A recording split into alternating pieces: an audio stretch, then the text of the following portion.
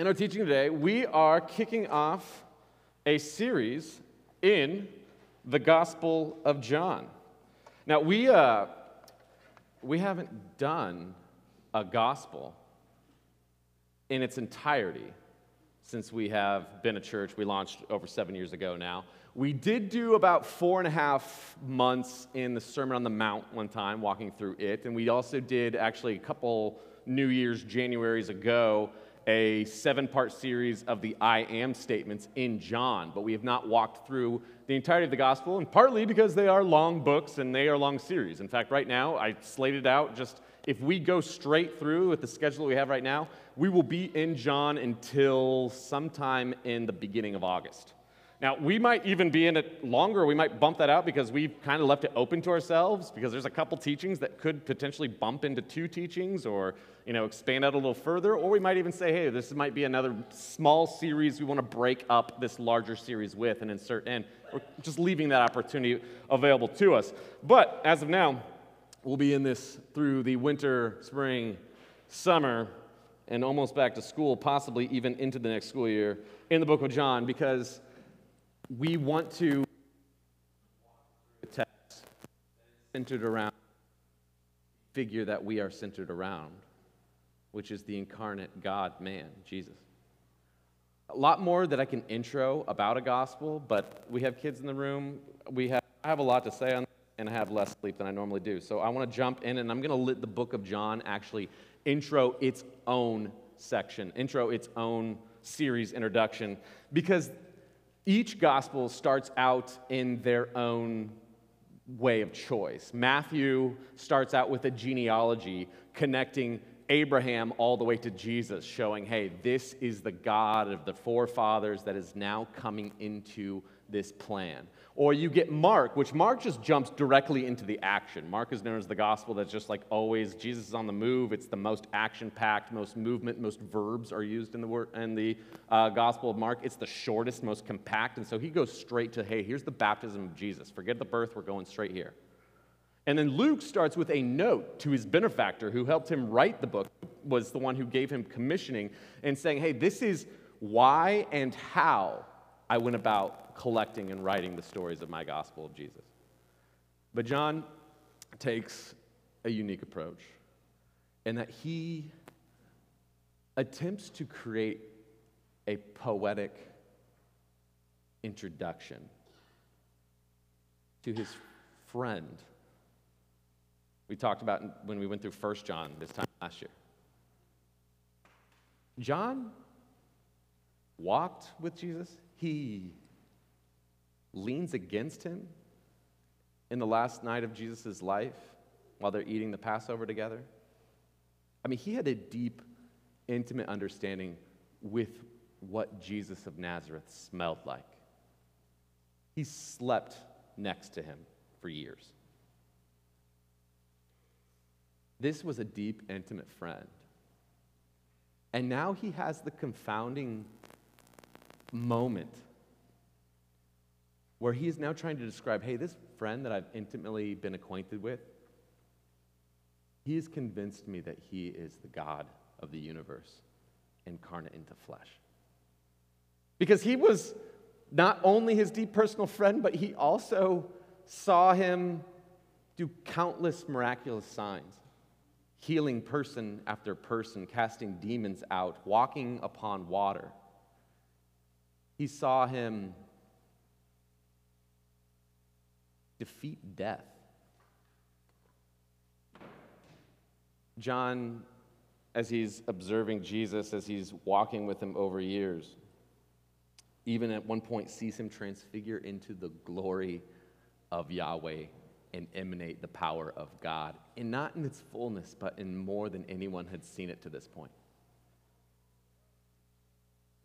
And so he's trying to introduce a man who was born a working class carpenter, and he becomes sought after as a healer and a rabbi, and then eventually becomes charged as an insurrectionist rebel and killed a criminal.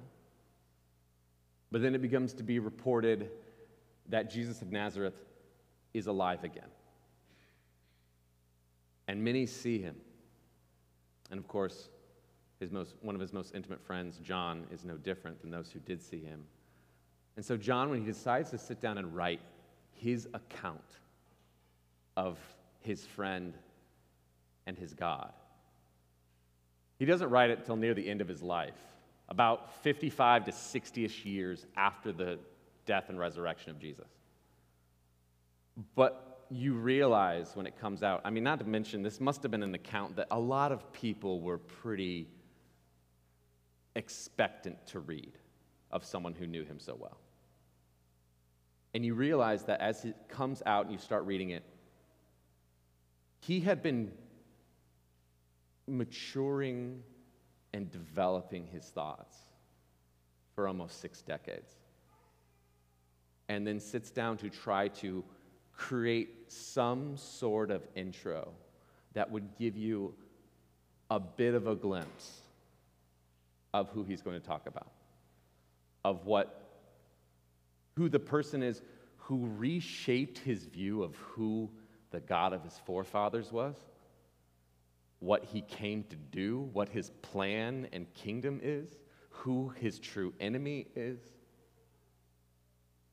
He shifted him from a sense of that a Messiah would come and give the Jews ability to form their own government and be free from political oppression, and shifted it to believe that this God was coming so that all who would receive him would be born as his children.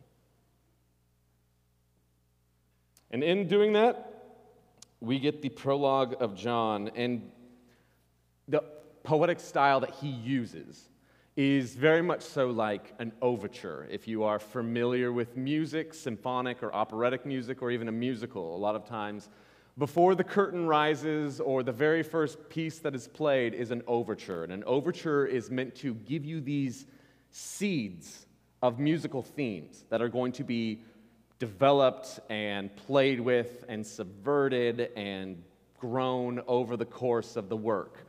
And these seeds, it's almost like a capturing of the snapshot of all that will take place. And John very much so uses his beginning prologue as planting seeds that are going to mature and develop all throughout his book. But he also takes it a step further, because John is not writing a first work, or he doesn't see it that way. He sees himself as writing a continued work from the Hebrew Bible, the Old Testament. And so the seeds that he starts planting in the prologue are not just those that will develop and grow and become all the themes which he will be then orchestrating and creating harmonies with in his book, but he begins to harmonize those themes with a whole canon of Old Testament seeds. That he says, hey, these seeds that were planted in Genesis, in Exodus, throughout the prophets, throughout the writings, throughout the wisdom literature, are now having the moment where the seed actually breaks and explodes and begins to burst into life in the person and the life of Jesus of Nazareth. And so, as he does that, all the things, the Old Testament seeds, the seeds of what John will be talking about, they all start colliding together, similar to the mashup of a song where all themes come together. And you probably, even if you're not very musical, just to bring it down, I know we have musical people in here, I know we have very non-musical people in here, so to bring it down to you, and maybe this won't hit you either because it's a very niche kids reference, but it's a lot like We Don't Talk About Bruno. Already referenced him once, let's go again. So the song We Don't Talk About Bruno, you get several themes. The first part of the song is just setting up different themes. So you get the first one of, it was our wedding day, we were getting ready, and there wasn't a cloud in the sky. And then we get a second theme a little bit later, where we have the favorite daughter comes out and says, he told me that the life of my dreams would be promised and someday be mine. And then, after that, we get a third theme from another member of the family who takes that theme and kind of plays with it and makes a new melody, and she goes, he told me that the man of my dreams would be just out of reach, betrothed to another. And then we get the money theme that ties it all together talking about the Bruno himself, and it's like the 7-foot frame rats along his back. When he sees your name, it all fades to black, and whatever. And so then, after you set up all those themes throughout the first half of the song, the end of the song is all of those themes woven together and crashing into each other, and to the point where they all harmonize and they play off each other, and you can't even tell all of them from one another because they blend into "It was our wedding day and 7-foot frame and he was the man of my dream," and all the things coming together, which is a bit of what John is doing in 1 through 18. So, in order to give you an appreciation for all those themes, let me just take the rest of our time to tease out some of the major ones, though I cannot and will not get to them all. And so, in our structure, to begin, you get 4 poetic lines that we just read in the first 2 verses.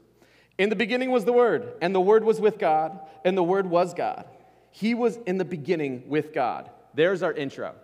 These 4 lines you can see create a chiasm, as we've talked about before, which is, here is a line, the last line correlates with, or the first line correlates with the last line, the next line correlates with the next line. If it goes on, they kind of go inward until you get the center line. However, this is just 4, so you get the last line and the first line correlate each other, which is actually pretty easy to see. In the beginning was the Word is the first line. Last line is, He was in the beginning with God. Very clearly correlating together. In the middle, what it's pointing to in a more important way is always what is found in the middle. And so in the middle you get, and the Word was with God, and the Word was God. And as John sits for almost 6 decades thinking about how am I going to introduce this person to everyone for church history, past and future, for them to forever meditate on and know, the first thing he thinks of to say, hey, who is this? It's not introducing by a really person concept at all, but rather he says, he's the Word. Now, when he's choosing the Word, and also by the very first line of this text, it probably seemed extremely familiar to you because it reflects the creation story of Genesis. In the beginning, God created the heavens and the earth. And here we have, in the beginning was the Word. And the Word itself is referring to how when God creates, God doesn't create by getting his hands dirty because he doesn't have to. He has enough power that he speaks and things come into creation that were never there present or before. And not only is it the idea of God's power and his ability to speak and create, it's also the fact that the word to speak is the same word for God's breath, which is the same word for spirit. And we've talked about this before. In fact, Satchel taught on this a few weeks ago in the midst of the Advent series when we taught on the Spirit, that ruach, the word ruach, is to mean someone's breath, someone's spirit, someone's words. And so when God's words and his breath, his spirit come out of his mouth, life and creation burst forth. It's not just, though, a Hebrew concept that John's touching on. He's also touching on a Greek concept because he's writing in Greek, and he chooses the word logos. And logos, or logos, is the same word that we derive logic from. Because for the Greeks, the Stoics, the philosophers, they had this concept of the logos, which was the creative power that was in and holding all things together. It was the logical order of things. And so the way that the seasons flow from spring to summer to fall to winter, back to spring, and life comes in the spring, and it flourishes in the summer, and it fades and dies slowly, and then becomes desolate in order to be reborn after winter back into spring, was a part of the logos, this creative power. It was also just the wisdom of what it was to interact with the world rightly. And so if you were one who practiced wisdom, if you practiced hard work and not laziness, like sleeping in and not coming on New Year's Eve, for those who are watching online, and you don't, value incarnate community, that's fine, whatevs. I'm joking. Happy New Year. Regardless, those who are operating in wisdom are going to be operating in the Logos. In this concept of the Greek Logos, John's touching on, yes, hey, here's the Word, the Spirit of God that creates. Here is the Logos, the way that all life is held together to you Greeks, but it actually also shows up in Proverbs 8. You can flip there. I don't have it on the screen. You can either flip there or listen.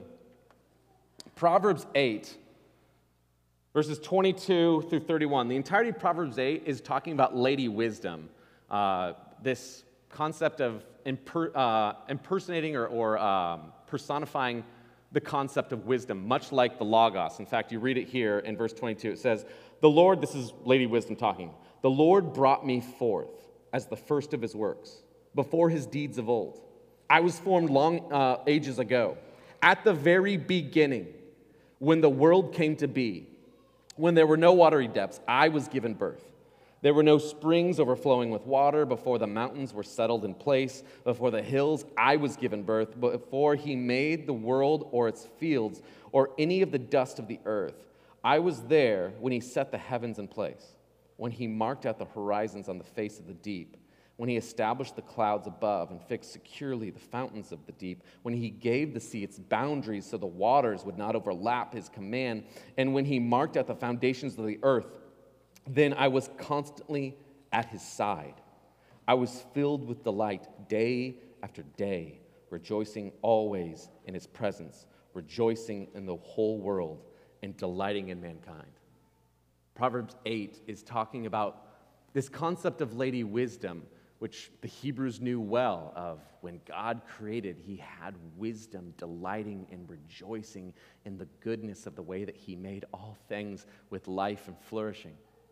And John is tapping into that idea. Hey, you know that idea of who this Lady Wisdom is? That's not exactly who we're talking about, because this person is not born, was not created, but it's like that concept.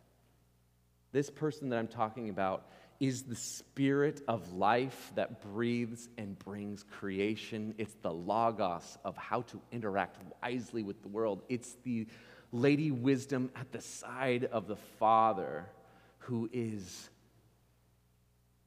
rejoicing as God creates goodness and beauty and all things to work well.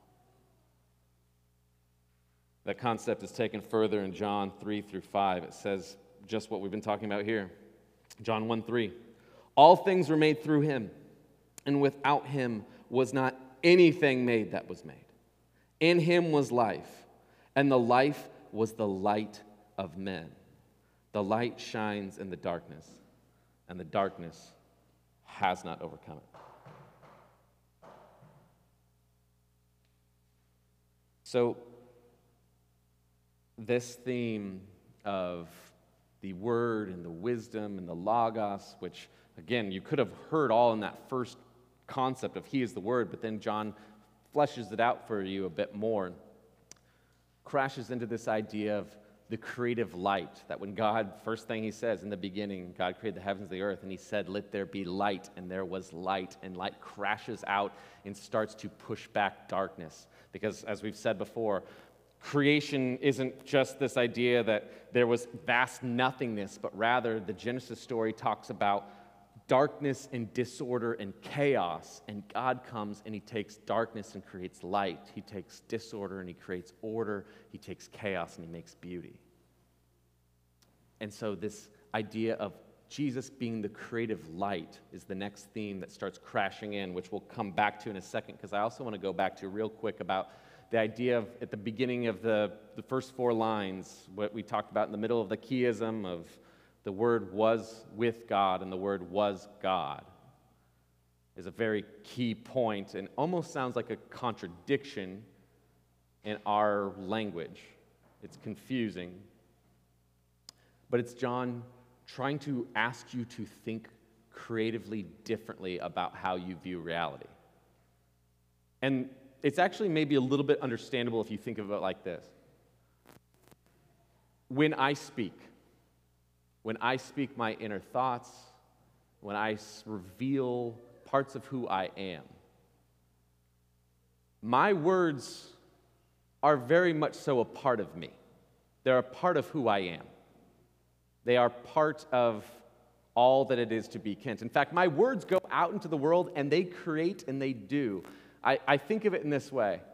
My sons right now are getting to these ages, particularly our oldest, Judah, that, he's in third grade, which is like, third grade is like the grade of epiphany of just like, I am a social being and other people are social beings, and there are two genders in this social construct of the life that we have, and all these things start flooding into their brain, and you can see they start to place themselves in the world, and it's a very identity shaping year for them, and you can see him start to wrestle with, hey, I'm good at some things and I'm not good at these things.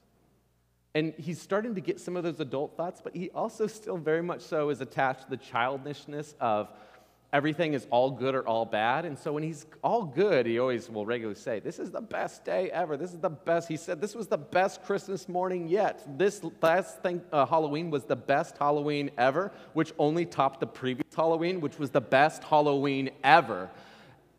But when he all of a sudden realizes that he's not good at things, then I am terrible. I am horrible. I'm not good at anything.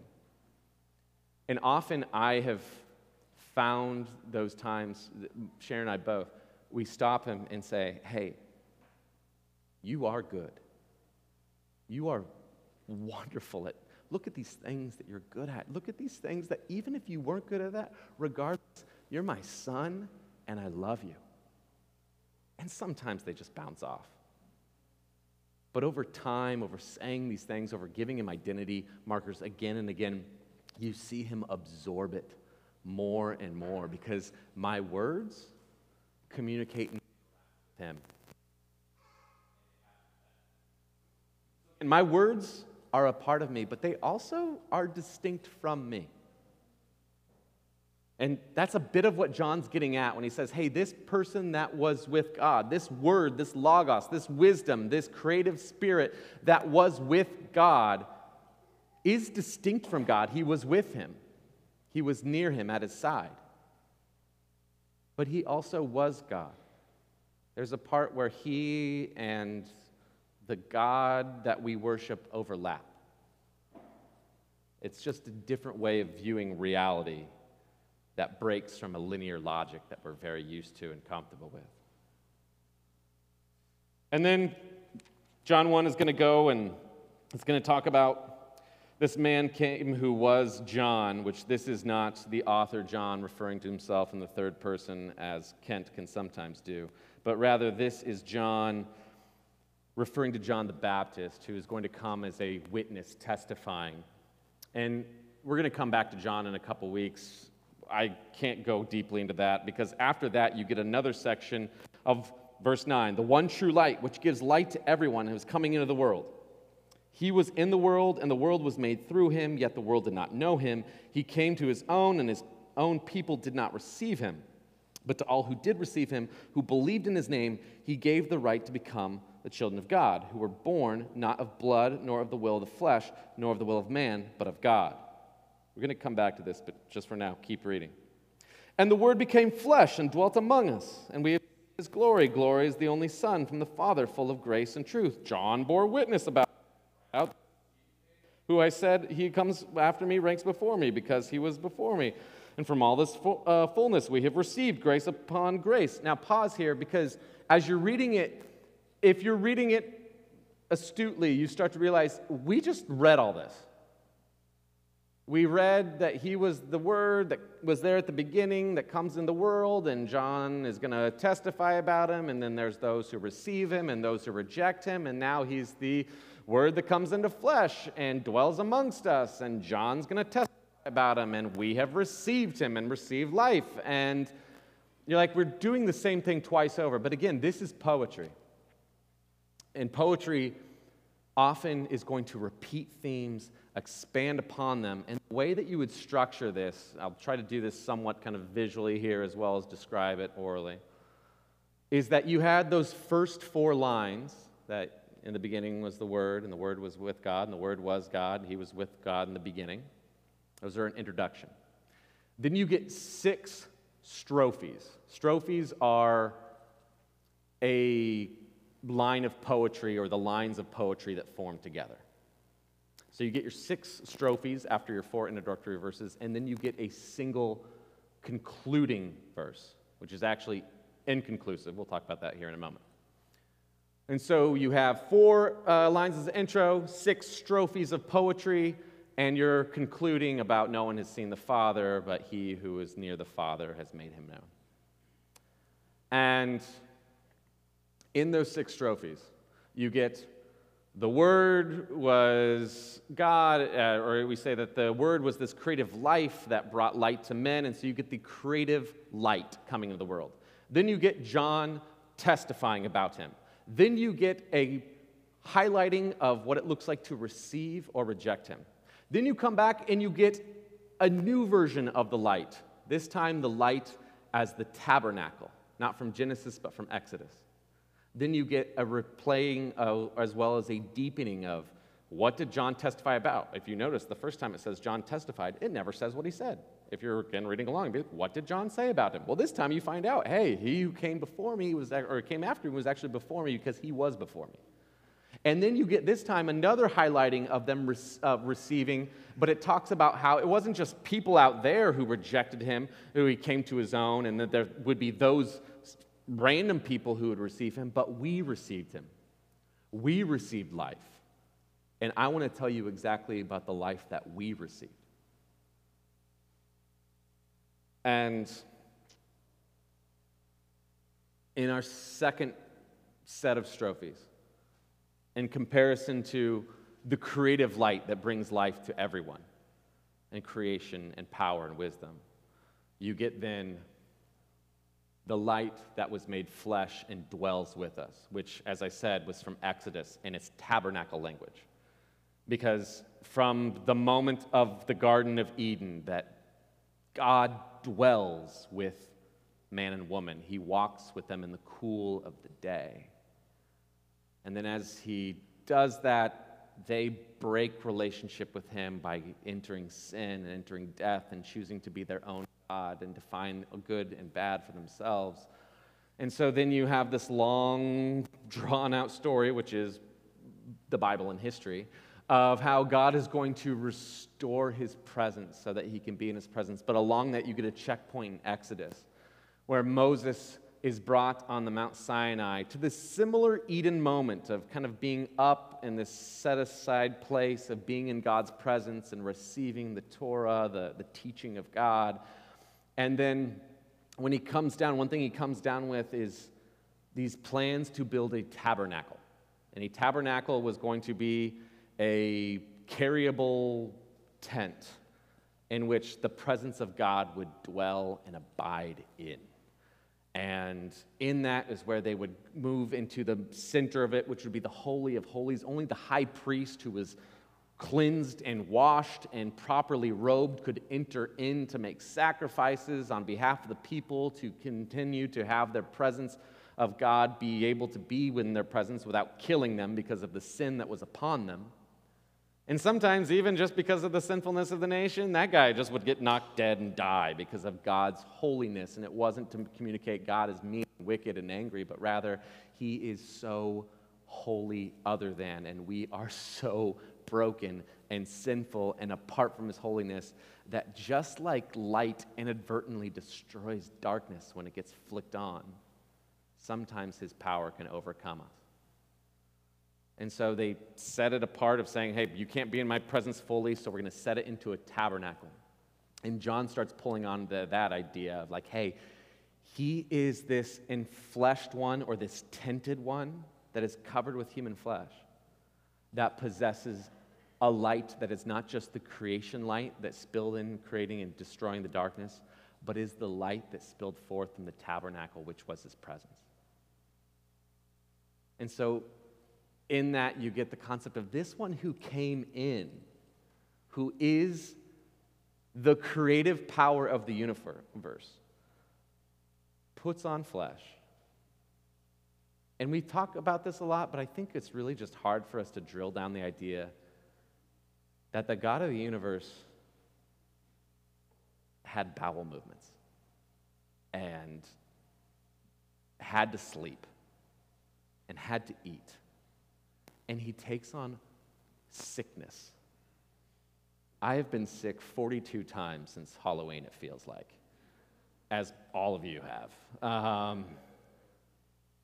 And the God of the universe got viruses and got better from them and walks through the frailty of humanity, all the while possessing the power that could destroy us when fully revealed because of his glory. So much so that he only gives a small sliver of it to John and Peter and in the moment of the transfiguration. But simultaneously, that power who takes on frailty, this idea of Jesus being that power of God who tabernacles amongst us, also reveals what God is like, because as you read and reflect and meditate on Jesus of Nazareth, you get the most compelling figure of human history,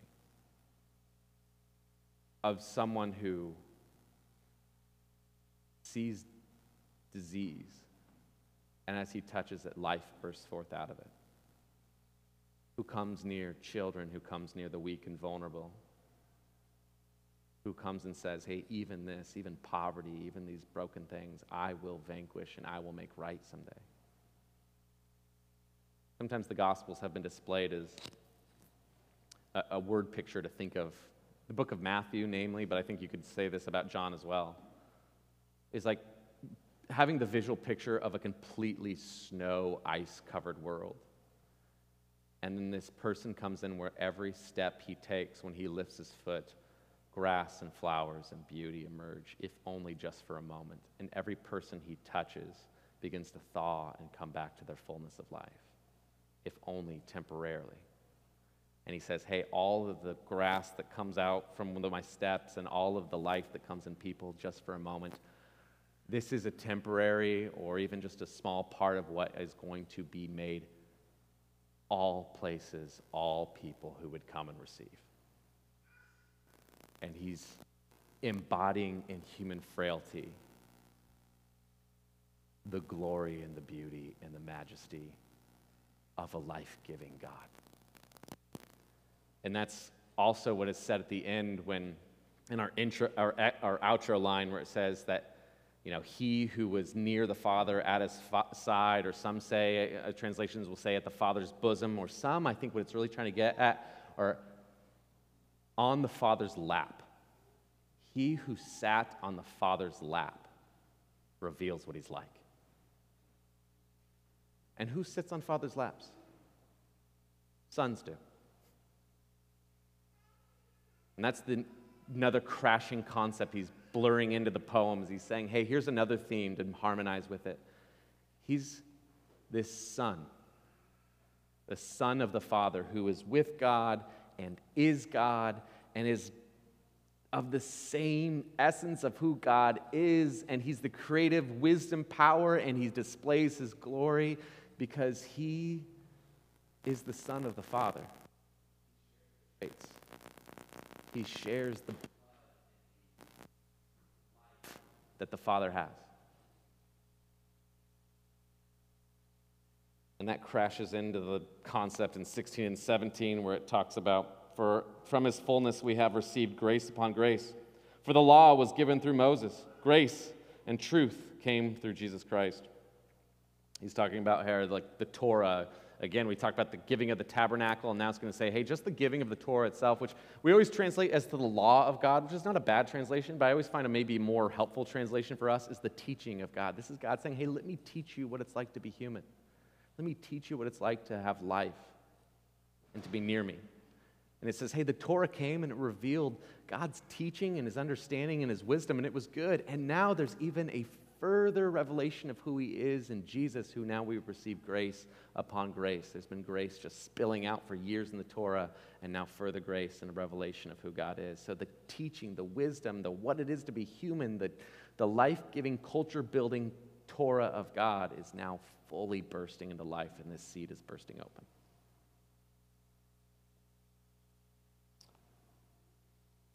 And again, getting back to the stuff on John the Baptist in a future week when we'll deal exclusively with him.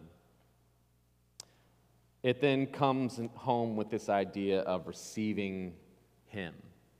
And I will say this, what it is to receive him is, yes, to believe in him. But as you believe in him, you realize that everything that he is, this wisdom and this teaching and what he is, he's revealing that he is asking you to rearrange your life in a whole new way to reflect the breaking of his kingdom in this world, and that his kingdom is the most true reality. He said that's what it is to receive him. Because when you do that, when you receive him, it's not, yes, it is, I believe in him, but as I believe in him, I rearrange my whole life to reflect the fact that if what he says must be true, what he says must be the wisdom, the logos of life, it must be the presence of God. And so if I align my life to it, not overnight, heaven's sake, but over a lifetime, then that light is the life of men. Or the life is the light of men, is actually how John says it. Because I'm going to continually conform myself to who he is. Because it says those who receive him actually become born of him. And wisdom and life and joy spills out of the one who reflects upon who he is. But, and to bring things home a bit with this, I, like you, wrestle with trying to conform myself and receive him fully and walking in darkness. He says, hey, you can receive him, or you can be like those who rejected him and stay and remain in darkness and have your life slowly disintegrate. And for those of us who would be with me, who would be brave enough to say, I too struggle with being in the dark and not receiving him fully in the light, this theme of light is probably the most pervasive over the entire prologue. It's funny that we often mark it by the concept of the word, but he says the word only 4 times in the rest of the gospel. The word light is going to be developed all throughout the gospel. And it's going to be used even more times in the prologue. And it's introducing this battle that happens with light and darkness. In verse 5, it says it. The light shines in the darkness, and the darkness has not overcome it. And again, you got to remember, the very first line is saying, hey, in the beginning was the Word. It's reflecting back to Genesis 1, and then it's going to talk about the creative power of Genesis. And it's also then that moment of saying, hey, the light has come and the darkness has not overcome it, is reflecting on how in Genesis, the first thing that comes out of God's creation is, let there be light, and there was light. And then he separates light from dark. And it sets up in that moment this little drama between light and dark that are going to continue for the rest of the chapter. Because every day there's going to be light and creation, and then there's night, and the darkness comes back. But the darkness doesn't fully overcome the light because it comes back the next day, and there's life and creation, and then the darkness comes back. And then there's light and dark and light and dark. However, on the 7th day,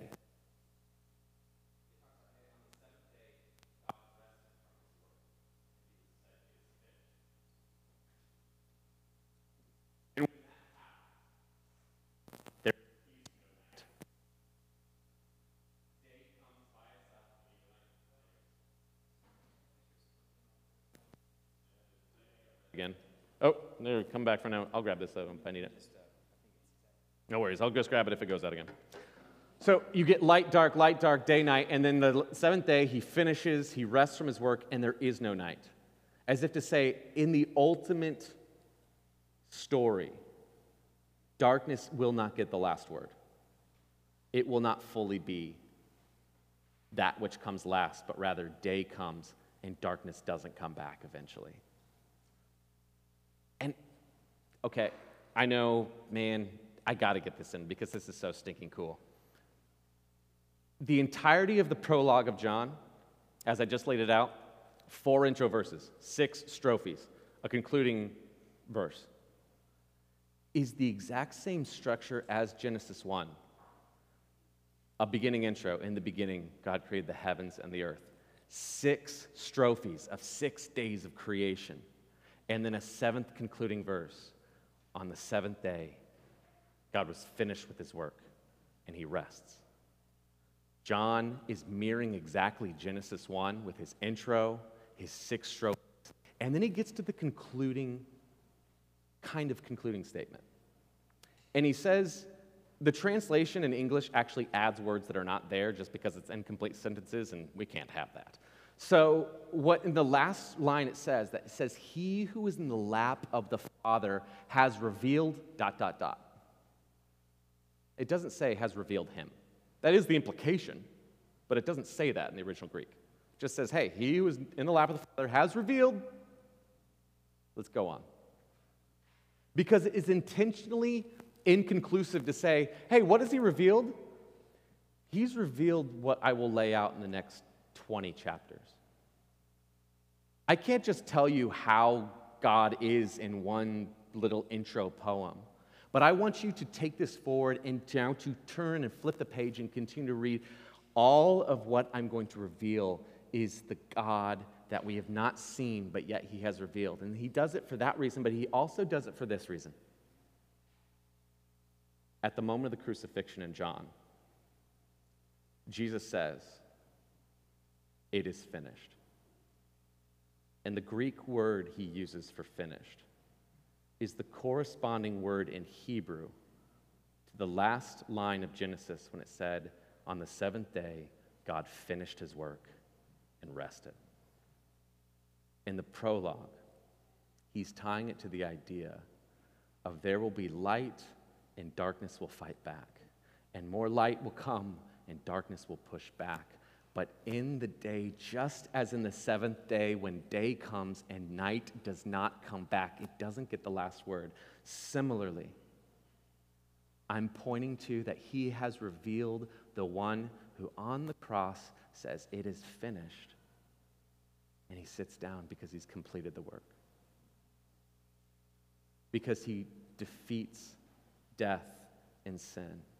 And I know sometimes I just take that like you take that, of like, okay, that's great. He defeated death and sin, but I still wrestle with temptation and struggle, and I cannot sometimes fight the darkness in my own heart. But for the person, for the man, the woman who spends a lifetime continuing to hold fast to the idea that no, he has defeated sin, and for me to continually try to hold fast to receive him means that he has continually created me who has been born of him, and a lifetime of continuing to reflect of no, I have been not born of death, yes I was, but now I've been born of him in life, and I can continue to slowly but surely have the scales from my eyes fall off and see that these other things that I continue to try to squeeze life at are bankrupt and have only death in them.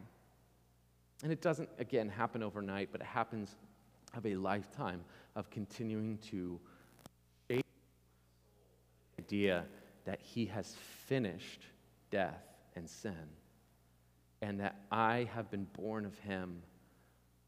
And as I, similar to my son, who that identity of you are not bad, you are not broken, you're my son, and with you I'm well pleased. I slowly, not in a moment, sometimes it bounces off, but over time, over a lifetime, it shapes my identity, who is one who is born his son or his daughter and receives the life, which is the light of men. Let's pray. Father God, I pray for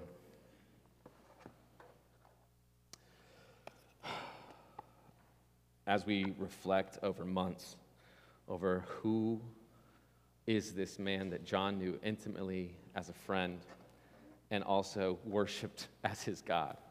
I pray that we would, as we reflect today, that would continue to cast an identity over us, that we are not those who are darkness gets the last word, but rather day comes and darkness, night does not come back eventually.